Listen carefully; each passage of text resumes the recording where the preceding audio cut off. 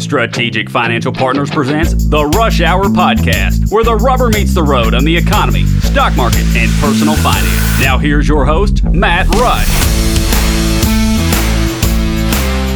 Welcome to the Rush Hour Podcast. I'm your host, Matt Rush, and with me today is Federated Hermes Portfolio Manager and Equity Strategist, Steve Cheverone. Federated is an investment manager with over $600 billion in assets under management. Steve has been a regular contributor across the financial media, including CNBC's Squawk Box, Trading Nation, and Fast Money. He's also been quoted in the Wall Street Journal and the New York Times. Steve, welcome to the program. Thank you for joining us. Thanks, Matt. Good to be here. So let's go ahead and jump right in and talk about the economic recovery. GDP forecasts have been all over the board. The shape of the recovery has been heavily debated, but you think no matter what's going on, it's going to be an uneven recovery. Tell us why you think that. Well, look, when you have the kind of disruption to the economy that we've had here, number one, it takes you some time to recover from that. And so, while the markets can be, the economy usually it takes a while to bring everything back. And I think that this particular crisis is going to do a couple of things. It's going to accelerate some trends that were already in place, move forward in technology, what we call the digital revolution being one of those things. We think the re-onshoring from China back to the United States is going to be accelerated, something we call kind of the manufacturing renaissance.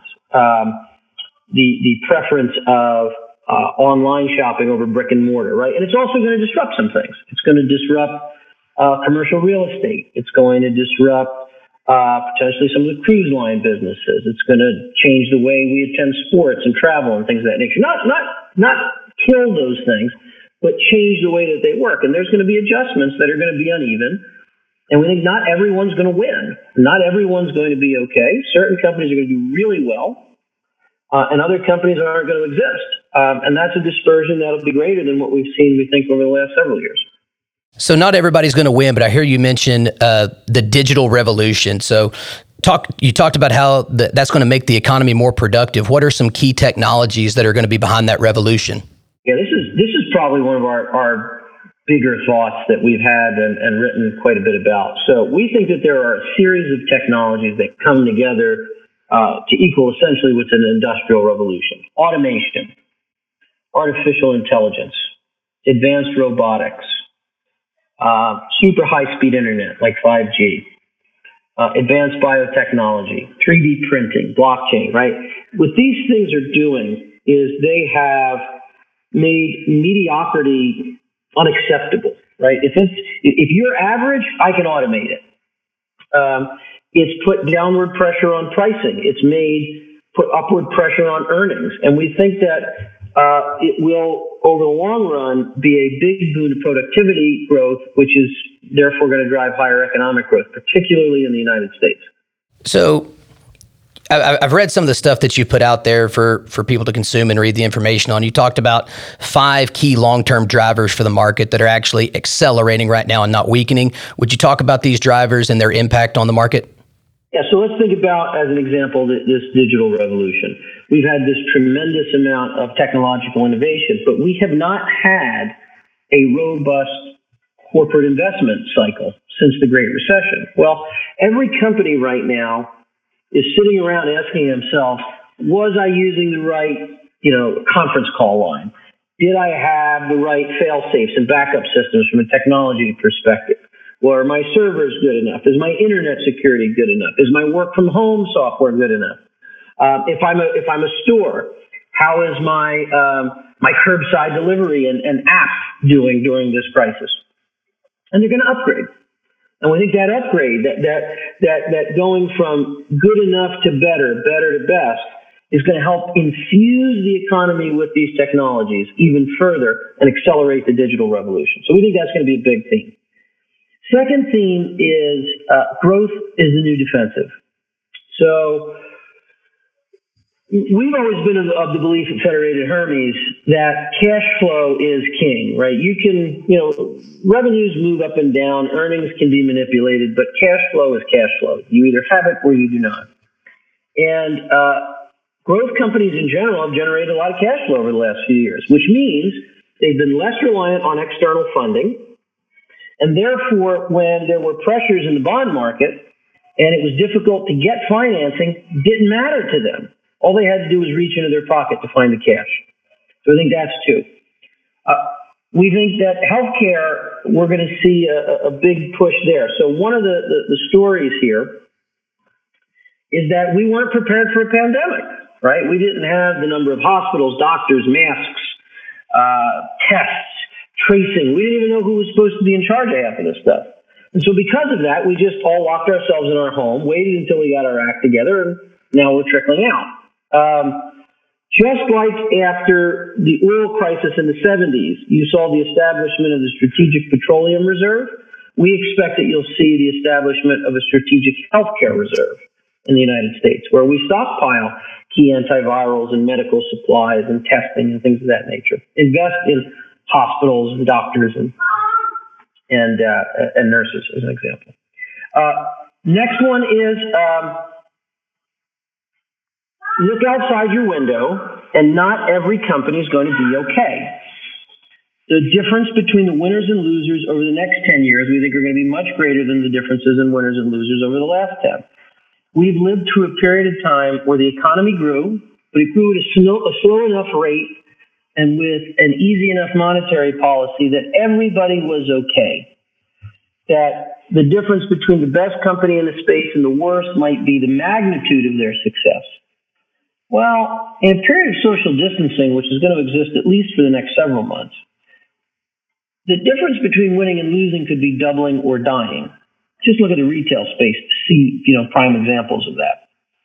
And so in that environment, we think that you can't own everything. You have to choose the winners and avoid the losers. And so we think that's a big theme. And then the last theme is the death of brand China. We can go into this in more detail, but in essence, we think that through technology and through some of the ill will that's been caused by this pandemic, China is no longer the premier emerging market in the world. And in fact, the next great emerging market could very well be the center of the United States, which we think is going to bring economic activity to the United States and be a big win in the sale of small cap companies. So you talked about China, and you also talked about the stockpile of a healthcare supply. The one thing that I feel like COVID has taught us has been the value of having supply chains. Do you see a renaissance coming back as far as the productivity to the United States with supply chains as well? Yeah, so I think this all was happening before COVID. In fact, I think this predates the trade war. Companies went to China with their supply chain in order to find cheap labor, right? That's primarily why companies went there 10, 15 years ago. But two things have changed. Number one, the goods that we consume are less labor intensive. We consume less big things and more services. And two, manufacturing itself, because of automation and robotics and artificial intelligence, has become less labor intensive. It takes fewer people to run a factory today than it ever did. In that environment, the question becomes, if my factory is completely run by robots, do I still want it in China? I think the answer is no. Your shipping costs are higher because you still sell most of your goods to the east and west coast of the U.S. and Europe. Your energy costs are higher because they don't have any. You have very little in the way of intellectual property protection. That's been a big point of contention. From a geopolitical risk perspective, you don't know if Kim Jong-un is dead or alive or what he's going to shoot in the ocean this weekend. You've got tanks rolling into the financial center of Hong Kong, which may be on the verge of revolt. And if you believe that there were only 80,000 cases of COVID in a 1.2 billion person country, I've got a factory to sell you in Wuhan. And so against that backdrop, it's not to be overly political. It's just to say that if you're a company and you're looking for the ideal environment, that's probably not it. And when you look at the center of the United States, I've got more land that I can fill with people. Trust me, I've been to most of the center of the country. We got space. Easy shipping routes to the east and west coast. So much energy that we can't even store the next barrel in Cushing, Oklahoma. Ironclad intellectual property protection, one of the lowest tax rates in the world, an educated workforce, wonderful bourbons, but no diseases coming out of Kentucky, and amber waves of grain. Now, on top of all that, I've got both Democrats and Republicans that are uncomfortable with certain aspects of doing business with China, be it unfair trade relations, human rights issues, environmental issues. And I think everybody's uncomfortable with the idea that 30% of our medication comes from an economic rival. And so from that perspective, I think that companies, number one, are going to see the value of having diversified supply chains more than they did before. And I think this epidemic brings that home. I think that the overall environment has shifted towards one that favors the United States. And I think policymakers on both sides of the aisle are going to do everything they possibly can to further tip those scales. And so we think we've hit a tipping point there.